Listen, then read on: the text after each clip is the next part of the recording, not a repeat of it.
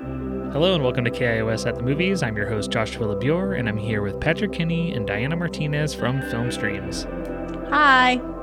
Hey. And we're talking about the film Wojnarowicz. Last night I was standing around here looking at my photographs. They're my life, and I don't owe it to anybody to distort that just for their comfort. Testing 1, 2, 3. Testing 1, 2. Test. When I was diagnosed with this virus, it didn't take me long to realize I'd contracted a diseased society as well. We will make America great again. Is the fact that I may be dying of AIDS in 1989, is that not political? Is the fact that I don't have health insurance and I don't have access to adequate health care, is that not political? The art of David Wojnarowicz has recently been at the center of controversy because the subject matter deals with sexuality and AIDS. Whatever work I've done, it's always been informed by what I experienced as an American in this country, as a homosexual in this country, as a person who's legislated into silence in this country. 1, 2, 3, 4. Civil rights or civil war. The government has a day-to-day job. Wojnarowicz is a deeply felt and moving documentary about the artist and AIDS activist David Wojnarowicz that pulls no punches. The passion, righteous anger, and fire in his artwork depicting the pain of growing up gay in an oppressive world, to the fight for healthcare and for some kind of government response to the AIDS epidemic sweeping New York City and the rest of the country in the late 80s are all on display in this film, and culminate to make a film that feels raw and honest, and above all, it seems to speak about how much progress we've made, but how much there's still left to do. The film at first seemed too quick for my sensibility with so much information and music coming at me, but by the end of the film, I felt like I really got introduced to someone that had a significant impact on the world, someone that was gone too soon. Wojnarowicz is a must-watch in my opinion, not only because of the artwork, but also to understand that there is no separation between the personal and the political, as politics is everything we do, from art to healthcare. Patrick and Diana, what did you think about Wojnarowicz? It was a tough movie, but a very good film. I like this film. This is a really good documentary, and I think we'll talk more about it, but I really appreciated that it didn't fall into some of the traps that a lot of biographical documentaries fall into. And I also just really liked him. I didn't know much about him personally, just knew the artwork, but I don't think I'd ever heard him speak or seen the video, and I was just I really respect him as an artist and what he's trying to do, but also his political ideology, which is usually not something I come away with being I like this artist, or they seem non-pretentious. It's usually not what I leave off with at the end of a documentary about them, but that was definitely the feeling I got here. It was just really grounded. This film was entertaining, as difficult of the subject matter as it was. It moved along very quickly, and I think told the story really well. I'm glad to hear you say that, because I was so interested in Wojnarowicz that I sort of was while watching it, I was I don't know if I lost track of if this is a good movie or not. How did the filmmaking hang together? Actually, I was just sort of, maybe that's a good sign that I was just so interested in the subject matter. I had a rough time with the filmmaking at first. Okay. I felt like when they were establishing who he was, that I was man, this person is so interesting, and I love his voice, and I love seeing the artwork and learning more about this person. But I think at first it felt edited like The Real World or something. It was just so quick, and there was so much music, and it felt so scattered. Yeah, I don't think it helped that there was those grainy pictures of New York that's literally the opening sequence of The Real World, with graffiti and trains and black and white graininess, very edgy. And the way the music is done and how quick the editing was, and it would just change songs so much that I was feeling very detached. But something happens and it kind of clicks and starts to make sense. And I really started to love learning more about this man, and it transcended all of the problems I thought that maybe the film had at first. And especially when they get more into his political life. So I know I was aware of him, but I wasn't aware of his art. So it all came together by the end of it where I was just like, okay, I'm on board for this for sure. And I think it's an incredibly important film that everyone should watch and watch the whole thing. Yeah, I actually I was not very aware of him as a visual artist, as a painter, although I knew that he did, films and photography, and that he was a painter. I actually first came across him a little over a year ago, right before COVID-19. I read a book called The Lonely City, which really prepared me for life alone, home alone for a year. But he was one of the artists profiled in that book, which is a profile of 6 artists that for the embody artists who are expressing loneliness or solitude.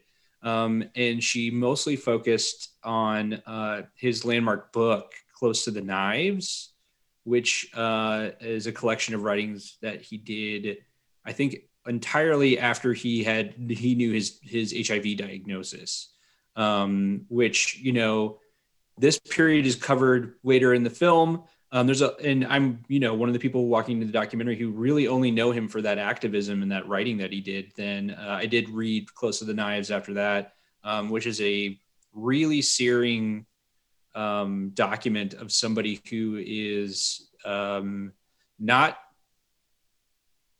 content to die peacefully. He was extremely politicized by his AIDS diagnosis and the fact that he knew that he was dying of a disease that could have been prevented with education and other resources. He was just not silent at all. It really activated him for the last, 3 or 4 years of his life. I think one of the most important things about this film too is just, when he got activated, just as a reminder maybe to even our generation and the newer generation of just how radical this movement was, how much anger there was because of the lack of comprehensive healthcare and the lack of response to this epidemic, and something that we're seeing now with COVID-19. There was such a lack of a response, and this was like a worldwide thing. It wasn't affecting like one community. And we're still having this conversation on who deserves healthcare and who deserves to live. And I think it's important to learn the lessons of this movement and how they were able to make change for their community, and how we can even take that a step further. And especially in the conversation about healthcare.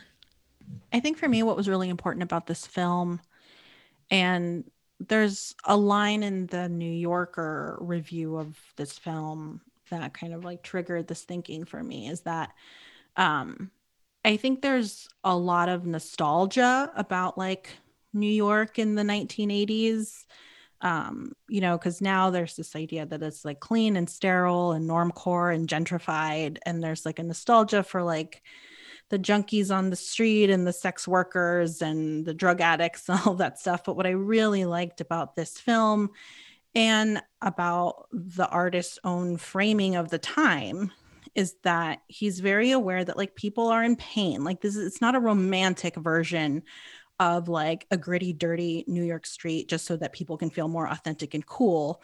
Like people were dying of drug abuse, of AIDS, of poverty and homelessness, of starvation.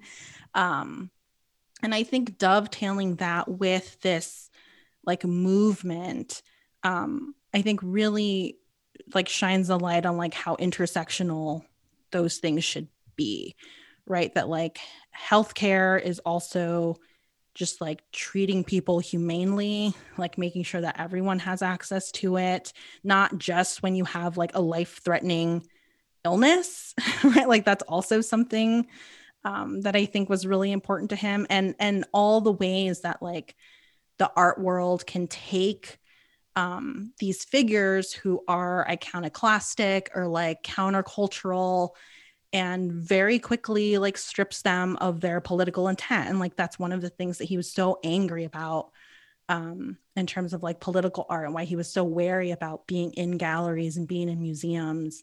It's because he was a political person, and he didn't want to risk his art becoming apolitical by the very nature of like existing within this institution that's funded by billionaires for largely like a white upper class audience. And like, I just really appreciated this film not taking that nostalgic look into this time and place that I think it has become very cool by people like Fran Lebowitz to kind of like romanticize of like how New Yorkers were so much cooler and dangerous. But it was also just like a space full of like a lot of pain. And I appreciated that framing. Yeah, because a lot of that nostalgia is like, it feels like it's so misguided, because on some level you understand that these people miss like a city that maybe a certain type of person could afford to live in at one time and make things. But at the same time, like, you know, with this gentrification, like people have just been pushed out. Like the pain and the drugs and all that stuff still exists. It's just like on the outskirts now or in other places, or now it's like moving to suburbs oftentimes. It's almost like we need a new way forward. We can't just gentrify and push the problem away. You know, we have to find a way to actually like go after the problem, which is the fact that we have so much inequality, that we do value lives differently in this country. And the governments do, and the powers that be value lives differently, and people are left behind all the time. And just like you were talking about with like how a lot of leaders and stuff at the time and these activist movements later on are kind of stripped of their politics. Like Martin Luther King is the biggest example. You know, he talked so much about inequality and, you know, the immorality of American capitalism and how radical he actually was.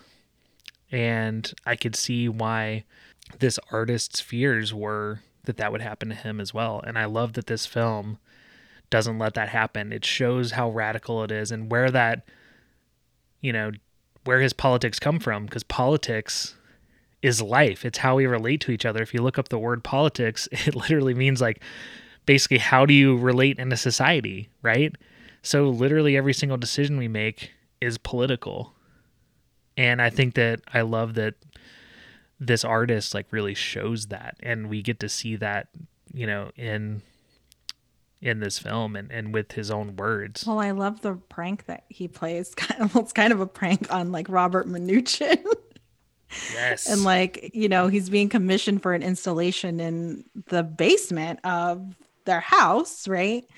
And because of his skepticism, his rightful skepticism towards like billionaires and rich people, he's like, I'm just going to take trash and cockroaches and the gross. I think somebody said, like, if you looked at the room, you could just see tetanus, which is like, I don't know. I think this film, I really appreciated it for both describing how powerful art can be while also acknowledging that it has limits, right? Like it can't do everything.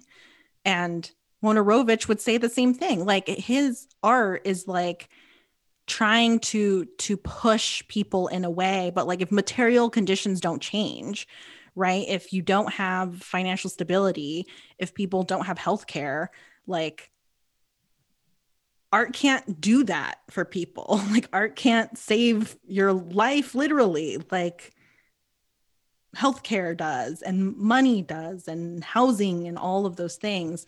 So like I really appreciated the kind of like how tempered the valuation of art was here, because I think there is a way to kind of and I think this happens really often, especially recently with like films coming out of social justice minded filmmakers who maybe overvalue what art can do. Right. And here you have an artist who is making art while at the same time, you know, acknowledging that like material conditions need to change before anything else, right? Like at the end of the day, his work goes in a museum and that's only benefiting certain people. But what he can do is like push for these actual changes in the lives of humans. So with that, what should people watch with Wojnarowicz? I'm gonna recommend a movie that I think that might might turn some people off, or a lot of people, but it's one that I watched in the spirit of things. In the spirit, it's very much in the spirit of Wojnarowicz. It's a very offensive, very queer movie called Chocolate Babies that I know. I watched it on Vimeo, actually. I think it's still for free online. I think that's where it's supposed to be too. I know that there's distribution stuff with it, but I think it's actually supposed to be, what I watched was legit. But it is a queer anarchist narrative from like 1994, 1995 about a pack of radical 96, activists, actually. 96, yeah, radical activists who I think even call themselves terrorists, like queer terrorists, who go after they target like elected officials to try to get them to share resources for people with HIV and AIDS. It is a very much like a loose indie film. I can't say that it's a great piece of filmmaking, but it was so in the spirit of Wojnarowicz's work. And I think it would pair, if you like this documentary and the work in it, I think you should move on to Chocolate Babies. Cool. Mine is related, kind of, I think.